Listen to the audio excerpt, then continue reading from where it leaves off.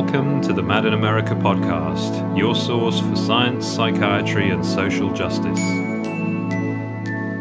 Hello, this is James, and welcome to episode 35 of the Mad in America podcast. This week, I'm delighted to have been able to chat with Dr. Duncan Double. Duncan is a consultant psychiatrist at the Norfolk and Suffolk NHS Foundation Trust.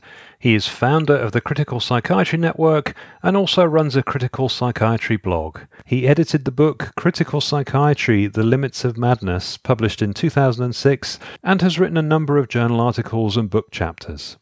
Dr. Double, thank you so much for talking with me for the Mad in America podcast. To begin, I wanted to ask you a little about you and your background and what led you to become a consultant psychiatrist. Yes, thank you for inviting me to do this podcast. I'm a semi-retired consultant adult community psychiatrist, and I still work 2 days per week, based in Lowestoft in Suffolk in the UK. I've also recently started a part-time PhD in psychology at Cambridge University, and I'm also trying to develop an institute of critical psychiatry, although at the moment this is little more than a web page. I had an interest in psychiatry through reading Freud as a teenager, and I was surprised when I expressed an interest in being a psychiatrist before university that I was told I needed to train in medicine. I went along with this, but actually found it difficult to take to the overly physicalist aspects of what I was expected to learn, when my primary interests were more personal. I took the opportunity to use the third year of my training, which most students use to develop their interest in natural sciences, to do a year in religious studies, as at the time medical students had the opportunity at Cambridge to do any tripos in their third year. So that at least exposed me to the humanities as well as the sciences. And I was also taken up by public criticisms of psychiatry at the time, which were called anti-psychiatry. That's in particular the writings of R.D. Laing and Thomas Sass. And I had a place at Newcastle University to start my clinical training after preclinical at Cambridge, but decided not to take it up, giving up, I guess, in rather a confused state about where I was going career-wise. So I was actually out of medicine for 8 years and did various things in that time, including working with drug users in London, working for Social Security, studying for a psychology degree. And as I was short of money, I ended up working for a bank for 4 years, which I absolutely hated. Having taken a psychology degree, I'm working as a nursing assistant in a psychiatric deaf unit for a year. I then applied for clinical psychology training. And clinical psychology training is very competitive. It's now still very competitive. And it was after my second interview, when I'd been turned down, that was in Leeds, that I was given feedback that with the sort of views I had about psychiatry, that I would have more influence if I went back and finished off my medical training. And actually, that hadn't really occurred to me as such, not least because I had 3 children by then. But that's what I did. I went back to Cambridge to complete my medical training and started psychiatric training. I then finished my training as a lecturer in Sheffield. And I've now been a consultant for over 25 years. Thank you. And Duncan, you alluded to it there. You're an active critical psychiatrist, having been a founder of the Critical Psychiatry Network. And I can see how that may apply to academic settings, but I wondered if you could help me understand what being a critical psychiatrist means at a practical level. For example, does it fundamentally change your approach with your patients? Yeah, the Critical Psychiatry Network first met in January 1999. It's a small group. People are sometimes surprised how small it actually is. But we are a group of psychiatrists that are prepared to be critical about our own profession. Most psychiatrists believe that mental illness is a brain disease. And my understanding of critical psychiatry is that it's saying that psychiatrists do not need to take this step of faith to practice.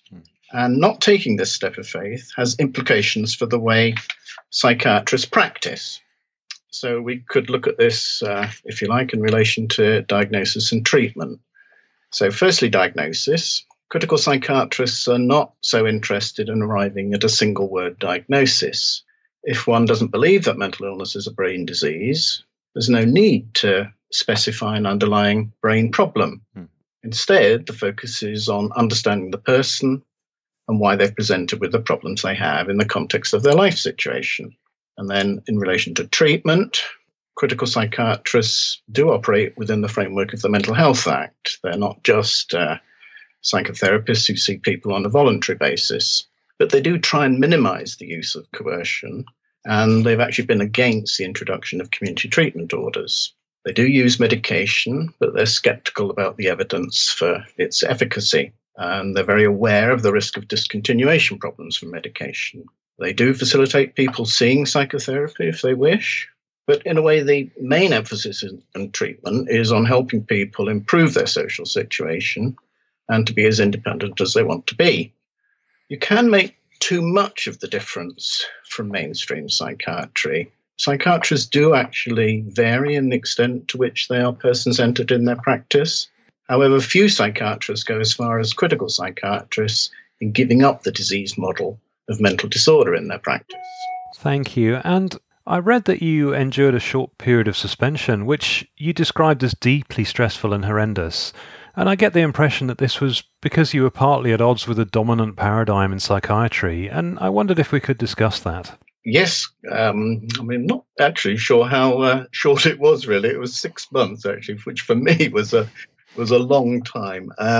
But you're right, it was a shock to me to be suspended. I'd been practicing differently as a psychiatrist, being less concerned about formal diagnosis and probably using less medication than most psychiatrists without it causing any problems. So I think what happened is that critical psychiatry became defined and labelled. We'd formed the Critical Psychiatry Network in 1999. I'd actually earlier started a website, which was initially called the Anti-Psychiatry website. It was a mistake to call it that. It does still exist, that website, as the Critical Psychiatry website. But there is quite a history to anti-psychiatry, and psychiatrists still feel threatened by it. Because of my website, people began to gossip and wonder what I was up to. And there was a change of medical director in the trust I was working in. He was quite biomedical in his approach, and he thought it was his job to retrain me to do psychiatry properly. He only started to realize he'd made a mistake when he found out that the person he wanted to send me to for retraining in organic psychiatry was someone I'd used as a referee. Still, by this time, I'd been suspended 6 months, as I said. I wasn't prepared to have any further investigation into my practice, needing to return to work. And as there'd been a loss of confidence in my practice, I agreed to work under the supervision of a colleague for a year. And I've still had to deal with the stigma, if you like, of that in many ways since. But I think we've now reached the stage where I would hope that critical psychiatry is more accepted and unlikely to be attacked in the same way that I went through. Well, personally, I think in recent times I've seen more psychiatrists who are willing to speak out in a critical way about their own profession. But I guess that was more difficult to do even 10 or 15 years ago. Maybe. I think critical psychiatry still got a long way to go, and it is still a minority interest. Thank you. And turning to that, I wanted to ask, what is the future for critical psychiatry? Can it ever hope to challenge the dominance of the biomedical model and the reliance on pharmacological intervention? I think critical psychiatry is still looking for more acceptance from the mainstream. Actually, my own view is that there's always been a critical element within psychiatry, and that's going all the way back to the 19th century with the origins of psychiatry in the asylums. Yeah, it's just that it's always been a minority view. I actually don't think there will be a major paradigm shift, and that's because the wish to find a physicalist basis for mental illness will never go away. However, if you look back at the history of psychiatry, there have been times when it has been more open-minded and pluralistic. And I think the development of pharmacological management from the middle of the 20th century and the development of brain imaging after that, I think those developments in particular have affected the way we tend to view ourselves. And this has created a very narrow way of looking at this. And it's very easy to be taken in by that way of looking at things, which you could call a biomedical myth. I think this could change over time, although I'm not exactly sure how. And it's certain the biomedical myth has been a very successful model. You only need to look at the amount of funding going into neuroscientific research and the profits of the pharmaceutical companies. So that those vested interests are very difficult to overcome. Some time ago, I interviewed a previous student of yours who told me that what struck her about your practice was that in your wards, many of the beds were empty because patients were leaving, in comparison to other wards where beds seemed to be permanently occupied. And it struck me then that seeing mental disorders as acute or chronic really can change the approach taken. So how do you feel we should conceive of mental disorders? It's actually some time since I've worked on a ward. What actually happened a few years ago in the UK was that NHS adult psychiatrists were divided into community and acute services. I actually chose to become a community consultant. So it's a colleague of mine that now looks after any of my patients that get admitted. But when I first started in psychiatry, I worked across both community and acute. And it's probably true that I did use beds less than most psychiatrists. And this is because I think it's important to encourage active turnover of patients through a ward, emphasizing a community perspective. But this doesn't mean that inpatient admission is never required. And in fact, I tend to think that several NHS trusts have reduced their beds too far. And people do need a safe haven sometimes. And as I've said before, I think there are occasions when the Mental Health Act is unfortunately needed. And that is primarily about admission to hospital. As for how I conceive mental disorder, I've said that I don't view it as a brain abnormality. There are psychiatric symptoms that do have an organic cause, such as dementia and toxic confusional states. But the majority of psychiatric presentations are functional. So there's no structural abnormality in the brain. What we're pointing to when we identify mental disorder is that something has gone wrong with mental functioning. Of course, there's going to be debate about what gone wrong might mean, but for some presentations, such as psychosis, in which somebody might lose contact with reality and may develop delusional fantasies and may be unaware that others do not perceive things in the same way as them, there might be more agreement that somebody like that is not in their right mind or insane or mad even. But other problems may be more on a continuum with ordinary experience. And I'm not necessarily someone who avoids the term illness in relation to mental health problems. There are problems with mental dysfunction and physical dysfunction, and there are parallels between them. For a start, it's often doctors that we think of going to first when we have symptoms, whether they're physical or mental. And there's considerable overlap between physical and mental symptoms. More or less any physical symptom can be mimicked by a mental disorder.